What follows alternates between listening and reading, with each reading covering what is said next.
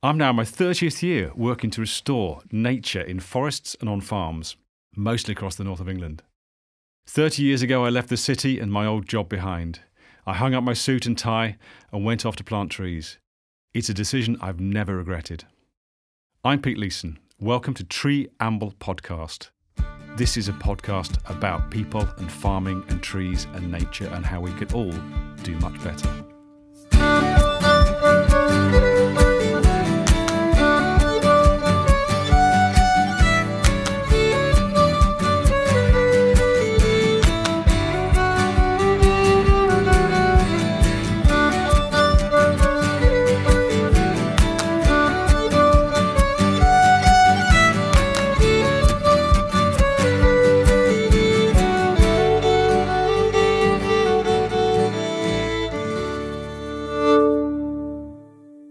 To celebrate my 3 decades in nature conservation, I decided to take some time out in 2023 to go back and talk with many of the people I've met along the way. I've met some amazing and wonderful people, and many have become my friends. In our conversations, I want to find out how farming is changing in the face of economic and climate uncertainty, how people managing the land are responding to the challenge of the nature crisis, and how communities of people are coming together to support each other and to create a future. I'll be talking to farmers, crofters, community groups, ecologists, advisors, rewilders, from Kent to the Outer Hebrides. I'll be asking questions about arable and pasture farming, crofting, volunteering, health and well-being, sustainability and wildlife. I hope you enjoy listening to these podcasts as much as I've enjoyed putting them together. Welcome, this is episode 1, and today, for our first of this series of podcasts, we're going to meet Jenny and Mark on their North Cumbrian dairy farm. They have completely changed the farm from an intense dairy unit to an organic, pasture-only system and now make their own cheese, butter and ice cream.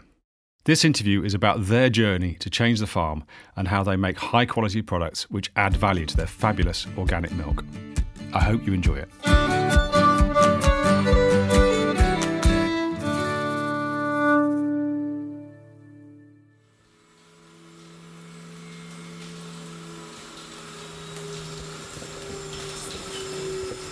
It's a lovely funky bit of kit, this. Well, it's a replacement because our other one's broken. This is a lot smaller. It's actually made in the Ukraine, this piece. All right. But yeah, it doesn't seem to be incorporating as I wanted it to at the moment. But basically, separating milk to make enough cream for our first ice cream make today. So this is your first day of ice cream making and the kit is broken. Usual story. Putting ourselves under too much pressure.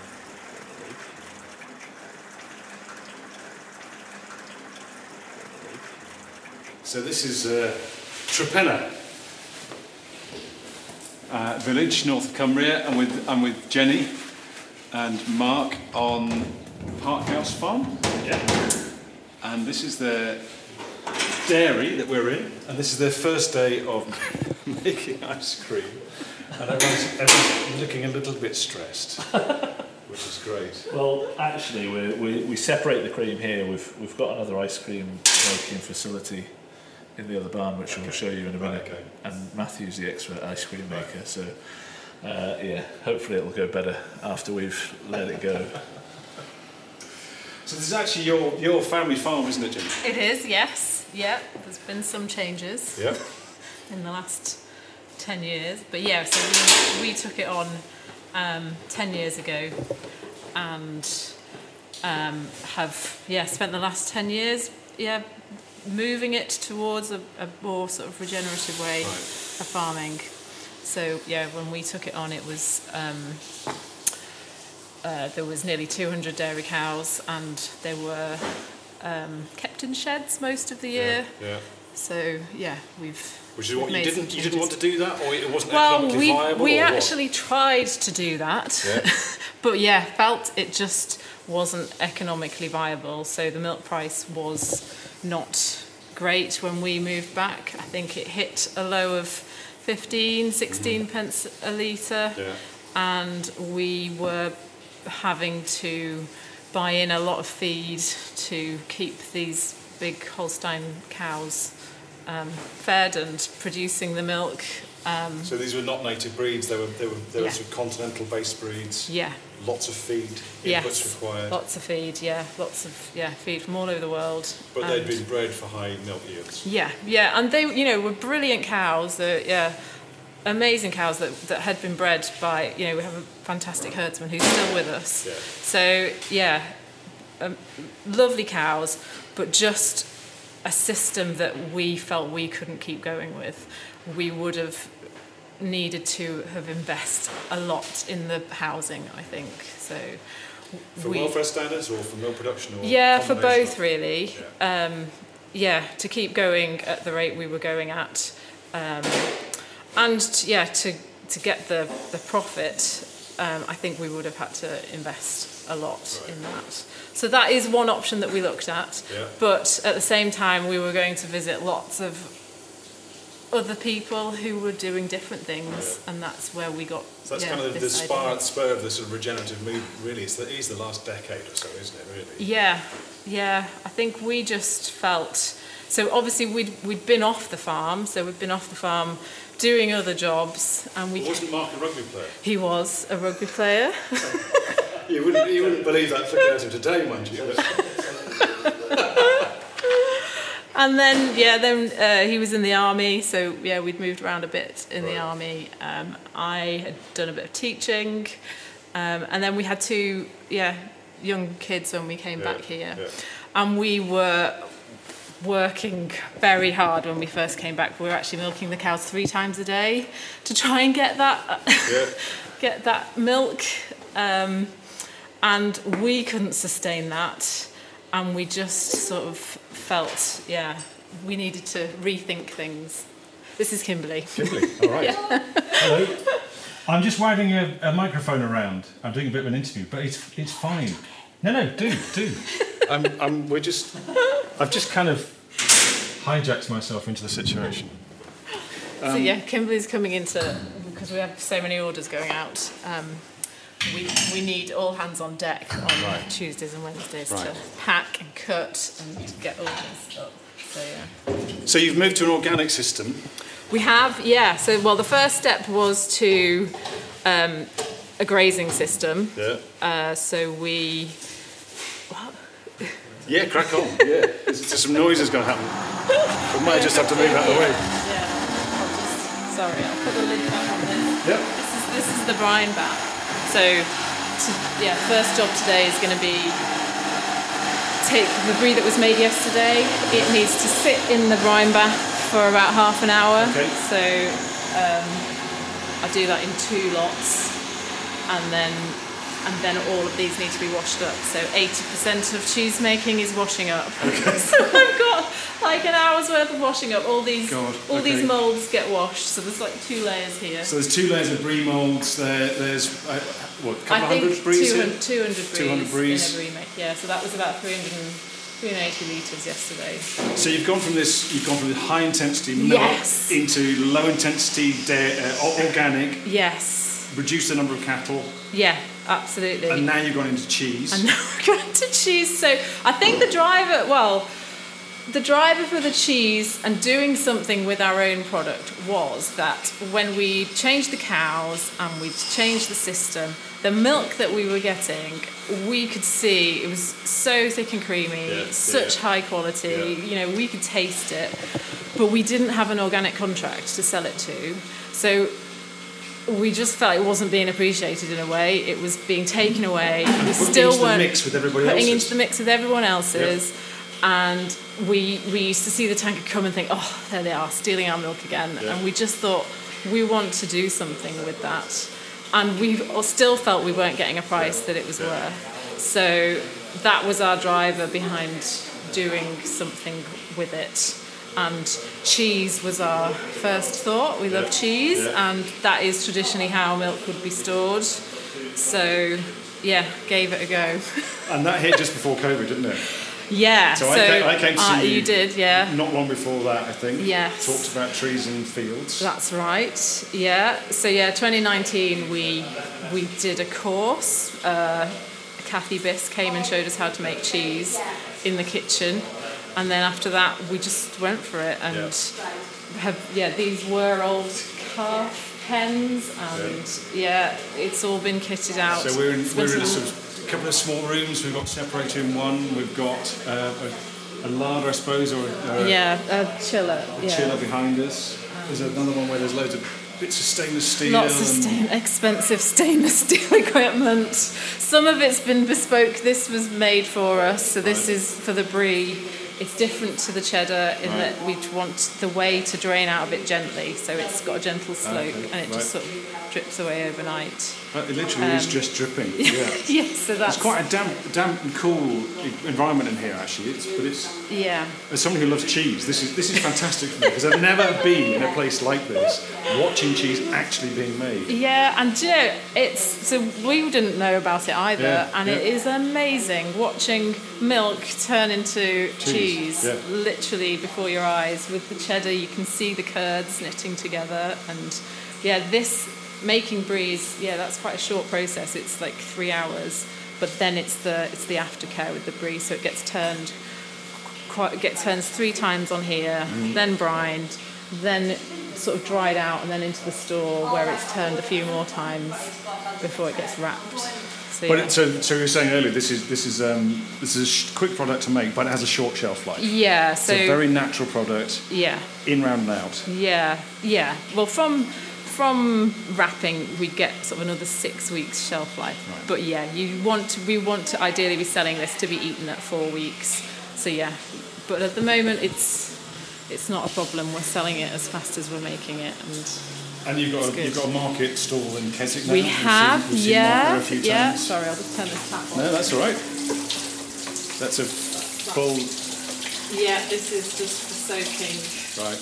Many of my pots wash. So this is a lovely transition, isn't it, from intense milk production into less intense organic system. You've changed the cow breeds you're using. What breed are you using now? So they're Jersey crossed with Friesian, crossed again with Norwegian Red, sort of a hybrid. Hybrid. Hardy, small. So Cumbrian farm, they're hardy animals. Yeah. They're out most of the year? They are. They're out today. It's snowing, I think. It's snowing out there, but they're out today. So they go out... There's a grass-fed system? 100% grass-fed system. They get a handful of lucerne nuts when they come into the parlour for some of the year. But no, they are producing amazing butterfats on just grass. So we have done a lot of reseeding. We've put a lot of mixed species lays in. So these are mixed herb lays, so they've got deeper rooting species and different grasses on top. Changes the nutrient balance, changes how it works. Yeah. And are you milking physically, or are they robotically milked? We're milking physically. Our herdsman is milking physically. Mark and I do. He's brilliant. He's been on the farm since I was about 7. Right, okay. So he's seen all the systems, and so he milks pretty much every day. Every other weekend, Mark and I do, and every other Friday. So keep our hand in. Superb. and then you're producing this lovely milk, this lovely cheese, and actually we are firm supporters. We've gone and eaten your cheese, and we love it. We absolutely love it. And it's just milk is amazing in that it's not just cheese. So we've started making yogurt and butter and now ice cream. But there's so many ice cream today. So many options. So for me then, I mean, the tree bits where I came to see you first really. Have you in your system? Have you seen more wildlife coming back? Are you? Yes. Yeah, absolutely. Yeah, noticeably. When we walk around the fields, in the height of summer, they are alive. Right. People have commented that just there's more owls. We've seen more birds, definitely. It does feel alive when you're out there. Does that give you pleasure to have that? Absolutely, yeah. It does. I mean, our first job was to sort of split up our big fields into smaller fields with hedgerows, and I think a lot of people thought we were crazy. But for us, from a management point of view, it's been brilliant because obviously we need smaller paddocks for our grazing system. And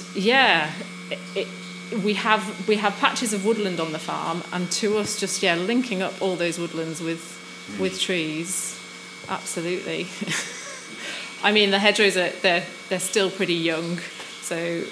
But you've got a network of older ones. We do. Yeah. And now you're looking at field trees as well, trees within the pastures, aren't you? Yeah. So that's one of the reasons we need to talk today about trees. So I'm going to let you get on because I know I've been taking your time. So thank you very much. I'm just going to dunk some of this in a. So we're going to dunk some brie in a brine bath. And I can see you. I'm just going to go into the cheddar room. Hang on. Just tell me what you're doing. So I'm chopping up a round of cheddar. This is Eve, by the way. And once it's been chopped down, I will package it, put labels on, so it'll be nice and fresh today. This is the classic big round cheddar with being cut with a wire cheese cutter. Best part of the job is that each round needs tasting to make sure that it's up to standard. So I do not complain. So you're a taster as well? Yes. Cheese cutter, bagger, packer and taster. Yes, want to make sure that each round is okay, that the moulding on the outside is how we want it to be and that it's not affected the taste of the cheese at all. So you want the mould on the outside, nice firm crust and a sort of firm but solid inside with beautiful creamy yellow colour. Yeah, and the best kinds are where you can taste the floral nature of the fact that the cows have been grazing clovers and things like that. You can taste it in the cheese. You can actually taste what they've been eating in the mill. Yes, when you really know what to look for. But if I point out to people the floral nature of it, they can taste it and it stands out. It's especially with this cheddar. It's such a beautiful. So we're used to eating cheddars mass-produced in factories. Yes. Which are bland, the same bit of cheese every time we bite into it's the same cheese. Yes. What you've got here is a living, breathing, unique product, isn't it? Oh yeah, like I wouldn't eat a piece of cheddar from a supermarket on its own and be able to taste much, but this, just want to just keep eating pieces of it because it's got such a taste to it, yeah. So do you not get, because I often people say, oh, it's great to work in a chocolate factory, get free chocolate all day long. Mm-hmm. I think you probably get to the point where you think, I don't need any more chocolate. Yeah, no, I thought I'd be sick of cheese by now, but I'm not. No. Because the best part about this place is that each cheese is different. Yep. It's not mass produced. So 1 week we'll have a cheese, they're equally good, but one will be more floral and one will be just stronger and one will be very subtle and creamy and they're all made the same way, but it very much depends on what the cows have eaten that day, the time of year, and I think that's what's brilliant, quite personally, so I don't get sick of it. Fantastic. We love it. I'll stop slowing you down. And there's definitely a salesperson there. Right, so So we've got traditional churns, but these look like they're made of plastic. Yeah. So not traditional churns at all. they look like traditional churns. Good for cleaning. Cleaning, very sturdy, yeah. So I'm going to go and get Jen's dad to take the milk around to the ice cream spot. Yep. And then you and I can have a wander over there. Yep. And see how it's going to work. Brilliant. And we need to talk trees at some point, don't we? Yeah. That is what we've come for, after all. Yeah, we'll take a wander up. Yeah, it's the plan to go up to the field. Yeah. We'll go up to it together. Yeah, well, I'll quickly dunk these and... You brine those. That's great. Thank you, Jenny.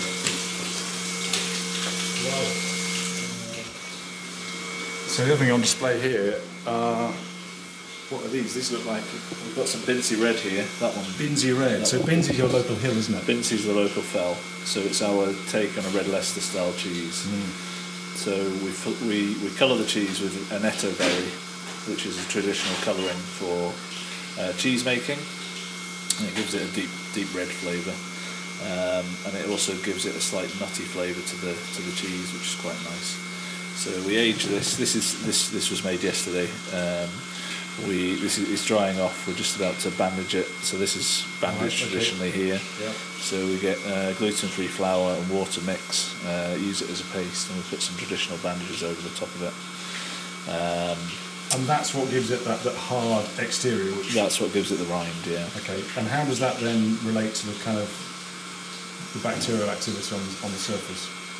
So that'll go into a store, and then the natural moulds in the air will grow onto the bandage, and it'll give it that lovely sort of tiger mottled skin to it. But we can go and have a look in the store when we go over there and see how that works.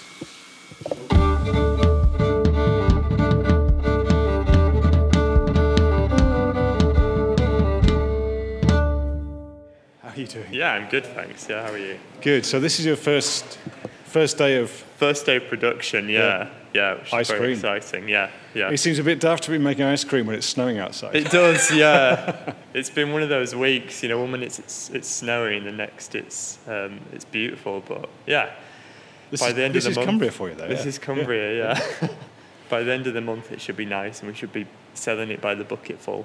So what's your role here? Are you ice cream maker? I am, yeah. So I've come over from Gelato Casabella, which is a restaurant and an ice cream shop in Keswick, and we decided we were going to push into wholesale ice cream and try and target kind of customers, cafes and restaurants, scooping cabinets, just to kind of offer something that's a bit more premium and a bit more bespoke. And obviously collaborating with Mark and Jenny, the milk and cream is fantastic. Yeah. The fact that it's got such a story as well is really good. Yeah. So you're helping out from another business. You're coming here to help out. I'm not sure help out. It's definitely a collaboration. It's something that's a lot of work from both of us. Before this was just the Atcos building was obviously a wedding venue, cheese store, and then they were just using that. It was an old farm building, wasn't it? Yeah, which is then exactly. converted to wedding venue, and then and so we've taken out everything that was in that side and put in a walk-in freezer, and then this side is the production here. Yeah. It's quite exciting. Super exciting. Yeah. So how did you get into ice cream? If that's not a daft question. So my dad has an Italian restaurant, and they needed desserts making. Right. And we thought, let's have a go at making gelato. And I had a bit of a crack at that. And it kind of snowballed from there.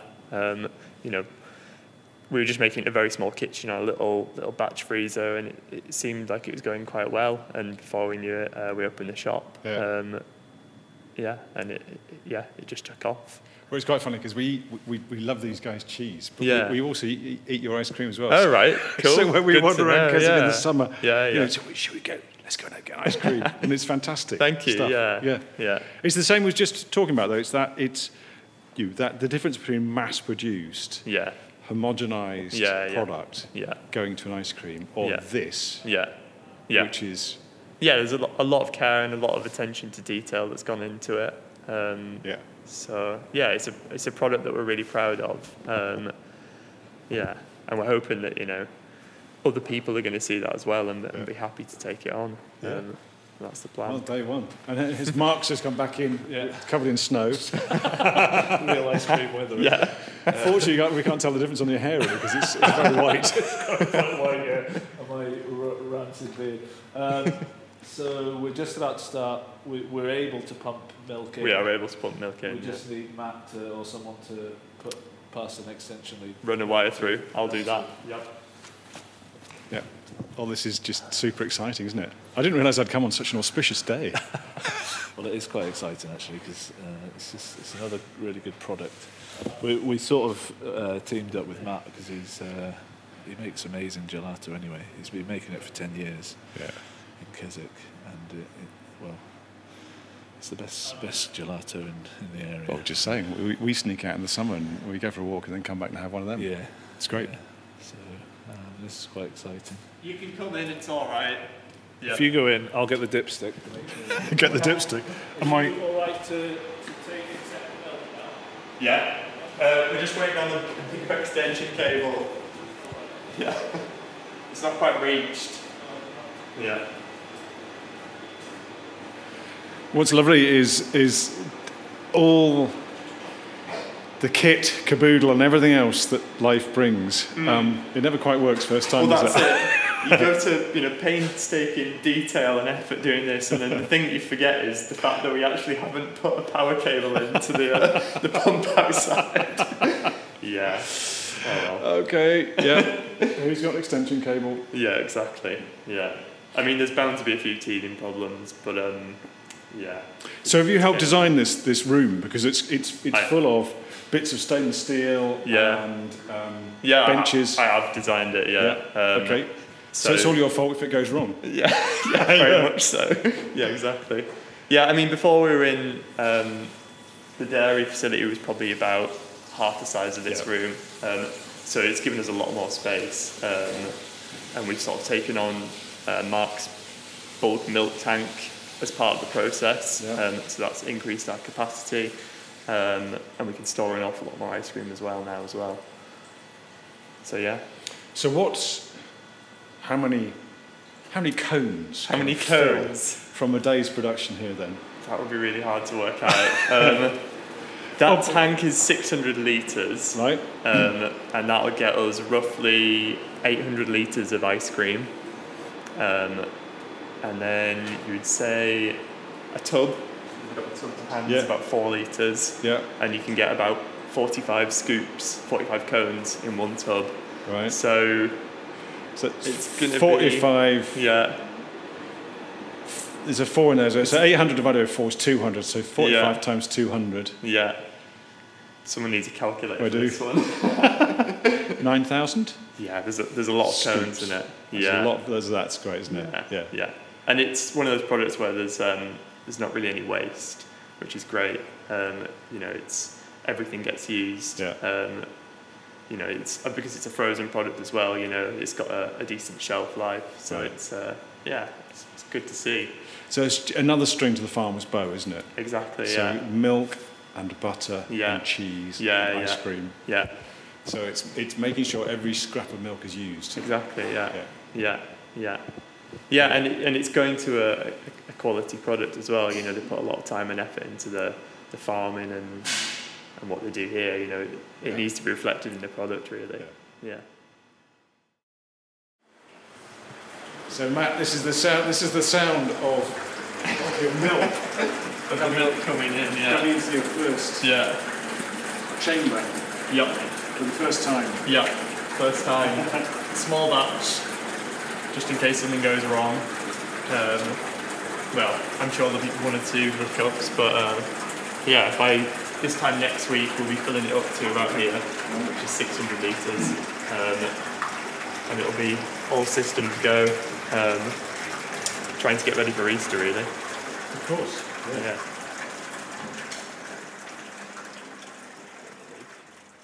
So we've just delivered 100 litres of milk from the cows. Mm-hmm. Yep. 100% pasture-fed milk. 100% pasture-fed. It's all on grass. Yeah, so it goes into this tank here, where it's heated up, and we add the sugars and the other solids, and it's pumped into the next tank, which is slightly smaller, where it's still shiny. Still nice and shiny, through the plate heat exchanger, into this tank, where we flavour it. So we add things like caramel, you add chocolate, all the different things that sort of make it taste good and interesting. And there's another pipe then from a round tank to a kind of rectilinear tank. Yep.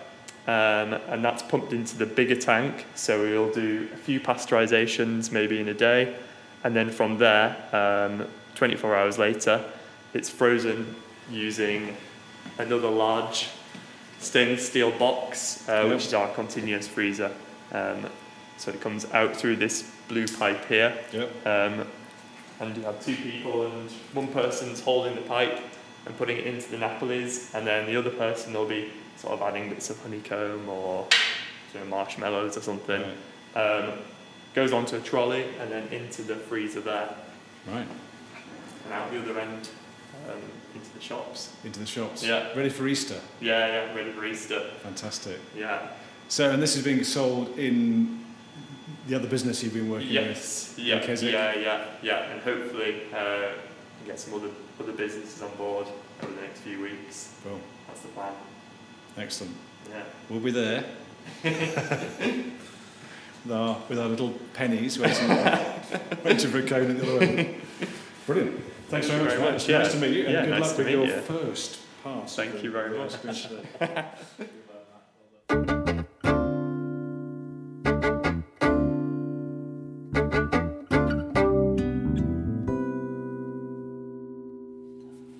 So we've just come through the other side of the barn and This is our cheese store. inhaling this Yeah. fantastic, slightly mouldy smell. So this is our hard cheese store. Jen showed you the soft cheese store earlier. Yeah. This is where our cheddar, our Bincy Red and our Trusmador is matured. So these are good Cumbrian names. Binzi, that's the local fell. That's right. Trusmador, is there? Yeah, Trusmador is a gap on the northern fells that we can see from the farm. Yeah. It's where the shepherds traditionally, and still do, push their sheep through and they gather. Yeah. And it's a lovely part of the world, so we thought it was quite a nice name for a white Stilton crumbly regional sort of cheese, which it is. And the cheddar's sort of aged anywhere between 7 and 12 months in here. So you saw the cheese on the in the cheese room ready to get bandaged. That gets bandaged in these traditional bandages. So there's some bandages that I've unwrapped this morning for Eve to chop, but they're sort of almost pasted on with the gluten-free flour mix and water, and they basically hold the cheese, and the mould grows on the bandages, and that then transfers onto the rind of the cheese and gives it an amazing different mottled colour. And what we're really looking for here to sort of show us that it's a healthy store is we're looking for cheeses with what's called tiger mould.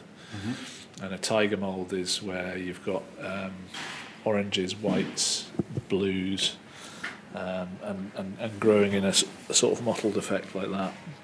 So you've got the oranges there, the blues, the whites, and if you've got that type of colouring on the mould, then you know that the air's clean and it's a clean store. There's challenges with storage of cheese, and that's why in the cheese world there's basically two professions. There's the cheese making and there's the affiners. And the affiners are traditionally the cheese storers, and they're the people that can change the flavour of the cheese with the nature of the store. And in France, the affiners are the more well-known people in the cheese industry. Right. In this country, you've got the likes of Neil's Yard Dairy. So Bronwyn Percival and her husband, and they're certainly. And up they're coming there. up to see you soon, I think. Hopefully, that's really next exciting. month. Yeah, that's a good one. So we met Bronwyn in Yorkshire with a group of cheesemakers coming up to one of our rewilding sites to talk to us about cattle and things on the fell. That was a really interesting day. Yes.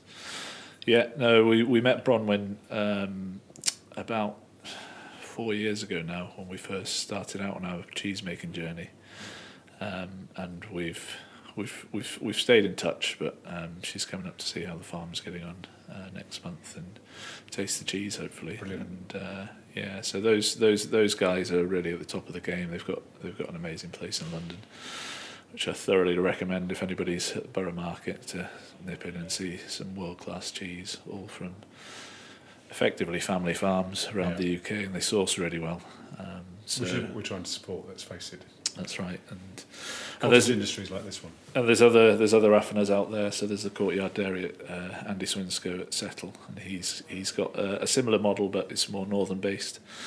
I think he's the second largest cheese seller in the country, actually, in a small place at Settle. So he's really got a good business going there and a good model. So basically, what we've got 12 kilogram rounds in here, and each make in our 500 litre vat does about 5 to 6 rounds, and it's a snapshot of last year effectively, and you can taste it. You can taste whether it was a sunny, hot day, and you can taste what the cows are grazing and what field they were in by the cheese. And I think that's just a really lovely way of looking at the storage of this cheese. And I can tell it's not mass produced because every single round is a different shape. It's round, but it's a different shape. There's no two in here that are the same. Quite. Well, we try to keep consistency of the make, but you can't keep when the cows are grazing different paddocks and different hedges and different lays. They're going to get different milk each day, and that does have an impact on the cheese. And we're not into this supermarket. Everything's the same every single day. You've just got a snapshot of each day as the summer and the spring unfolds of last year. So this is where it comes back to the system. Finally, we get to talk about trees, which is we helped you just talked about and then put some hedgerows in. 4 years ago, perhaps three or 4 winters ago. We're now talking more about woodland edges and pasture trees, so trees within pastures. Yes. Your system, are you mob grazing at all? Yeah. So you're bringing everybody together in small spaces? Yes. A lot of those small spaces are separated by hedges and then electric fencing beyond that? Yes, that's right. So we mob graze, we move the cows every 12 hours. And then the cows, on average, don't go back onto that area of grass for about 30 to 40 days. That's the mob grazing principle, so that the soil and the plants get time to regenerate, and that's the thought process behind what we're doing. And it's supposed to mirror what had happened with large herbivore herds in the past, where say a predator would come along and those herds wouldn't go back onto that area for a good time because they would be scared to. Yeah. We're now taking the place of the predator, and we're moving them, and we stop the cows from moving too far from where we want them to with electric fences, and then we split the fields originally back in 2017 with electric fences, and then we realised that we needed to, for management, make the paddocks smaller, so we did that with the hedgerows. That's when we started speaking to you. We planted 5 kilometres of hedgerows, and now we're looking at utilising the trees within the pasture to make a woodland pasture, to provide all the good stuff that you've told us about, and I'm sure you'll tell us about now, the use of the trees within the pasture itself. Shade, shelter, leaf fall. Animals do like eating the leaves, don't they? It's good protein, it's dry matter. Yeah. It helps with your worm counts as well, in terms of your earthworm counts, I should say. Yeah. And we've been watching and reading up on the old traditional use of tree hay in the past, which has come back into a bit more fashion now. But interestingly, when we bought the cows in from when we started this system, they were different cows to the Holsteins, and those cows were just trying to eat everything. They were eating the hedgerows. They were selective with what they ate. They didn't just want Italian ryegrass. They were picking away at the hedgerows. They were eating the leaves. They were browsing around the edges of the fields as they were then, because that's where the good stuff was. What's interesting? Yeah, and that's what drove Jenny initially, and then myself to. Cool. We've got Jenny coming back into the cheese store. We need some more cheese for the packing team. Some more cheddar. Yeah, 2 rounds of cheddar. Okay, I'll get some. So I've had a fascinating morning doing stuff I love, talking to people and about food. It's great. But there's a cheese being delivered by hand to another pair of hands to be chopped up. Shall I take the bandage off here? No, I'll take it down like that. We need another one as well. What batch? 230. The 18th of August last year. Okay. So they'd have been browsing on your clovers. Yeah. So I don't know if Mark was saying that we think we make our best cheddar early season grass. Okay, yeah, sort of May, June, July. So that's when it's flushing with sugars. It's had a long rest period. Can you manage that? Yeah, I've got that. Whoa. Jenny's setting off with 20 kilos. 20 kilos of cheese. See you later. So the next phase of all of this is, and I need to let you get back to some work, are these field trees that are going in? And Yeah. so how many are you putting in per hectare? So we've worked with yourself. We worked with Danny Teasdale from Oldswater CIC, and Danny's been great. We're looking, and we'll walk up to the field in a bit, and we can have a look. But he's coming in. He's helped us plant 30 trees to about 10 acres. How much milk left in that? When you want it? No, there's not much at all. It's about 20 litres. Maybe cups of tea. Yeah, so where were we? 30 trees to about 10 acres. Maybe slightly more, less, 7 acres, something like that. But we could go and have a look and see, and the use of the cactus guards, because we're going to graze amongst the trees, and they're the best for preventing the cows from doing too much damage. Because it's such a miserable day and a bit windy, I'm not going to take this recording device with us. So one of the questions I have in my mind is trying to get the right density of pasture trees. Yeah. And we had an issue a few years ago with somebody talking about mastitis in his fields because all the cows were gathering under 2 or 3 trees. So he cut his trees down. Yeah.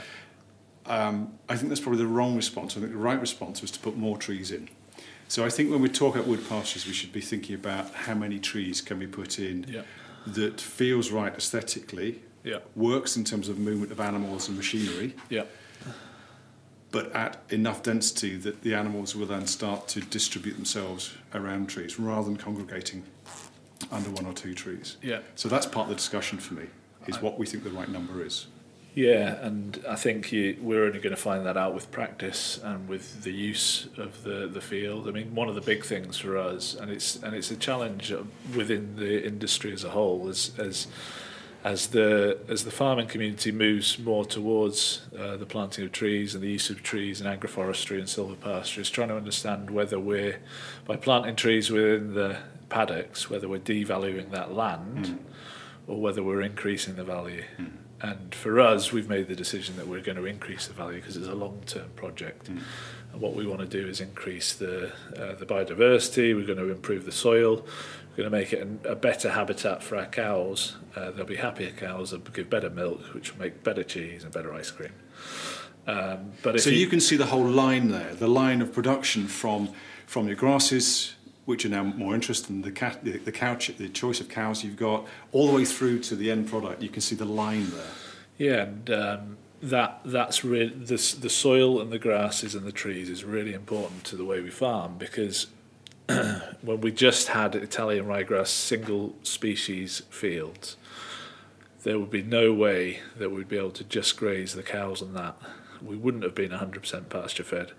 We'd have had to import feed in to feed the cows, to give them enough energy to milk.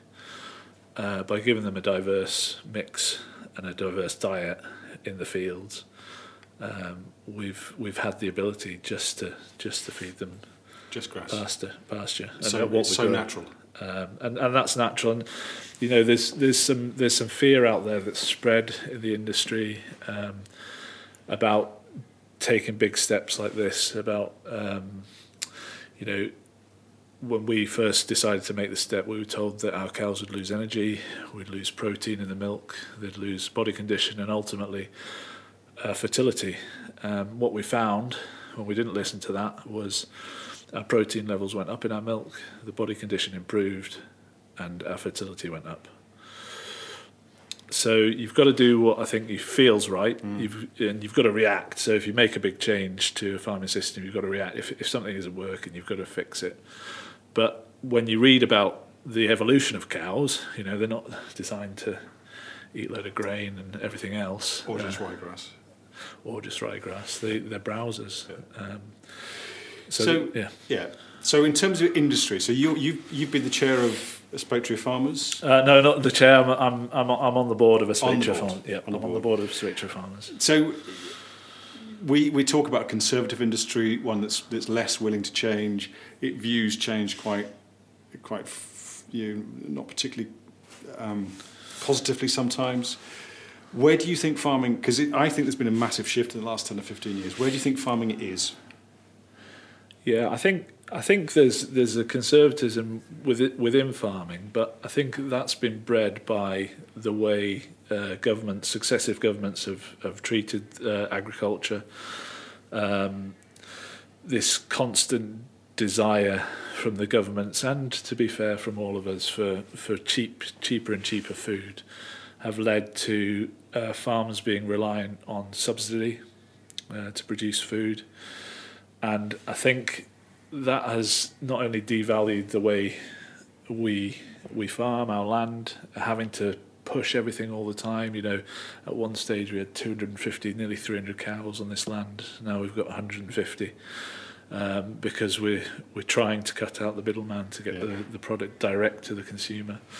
But I think the farming community has basically taken a load of crap off the majority of governments over the last 30 years, and they're sceptical of any massive change in any system because they don't know whether it's going to last a 4-year, 5-year term of a government. Or 6 months. Or 6 months. So why would anybody decide that they were going to plant trees in a field which are going to last 300 years when the next government could say, right, we're not going to pay you for that or pay subsidy for that, because farming at the moment requires subsidy because we're not prepared to pay enough for the food. So that's where the conservatism within the farming industry is, and that's where it comes from. But I think what we're trying to do here, and whether we're successful or not we'll know in a few years' time, is we're trying to move away from subsidy, move away from the reliance on subsidy, move away from being a price taker, from selling everything to a processor, to being a price maker and making stuff on the farm, which has been an absolute mind-blowing experience for us, where we're taking our milk, which once went off in a big milk tanker we never saw again. We're actually making products which we're proud of, artisan products which we sell direct to the consumer, and we can see in their eyes whether they like it or not, and it's told to us when they come back and rebuy it, and the possibilities then for farming are endless when you reconnect to the public with a product that you make, and you're making a product from grass which we can't eat, soil which we can't eat. But we use this amazing animal to turn what is effectively inedible lays into beautiful, glorious, nutritious, nutrient-dense food. And just to wrap up, I've seen you on the market stall in Keswick. And so you literally are talking to your customers, aren't you? Yeah, I mean, the market stall, we've said it a few times, has changed the way we've farmed as well. Yeah. It's driven us to have a look at different ways of farming, which include keeping calves on cows, and I think it's a really interesting way. Whereas before of looking at the way we farm, so whereas before the farm and the cows and producing loads and loads of milk were driving everything we do, now the cheese and the ice cream and the end product is pulling the farm towards a more regenerative approach. Fantastic. Jenny and Mark, thanks for your time today. It's absolutely been brilliant. I've loved it. Yeah, thanks, Peter. Good luck with this project. I think it's great. Congratulations on 30 years in the industry. Well done. Thank you very much.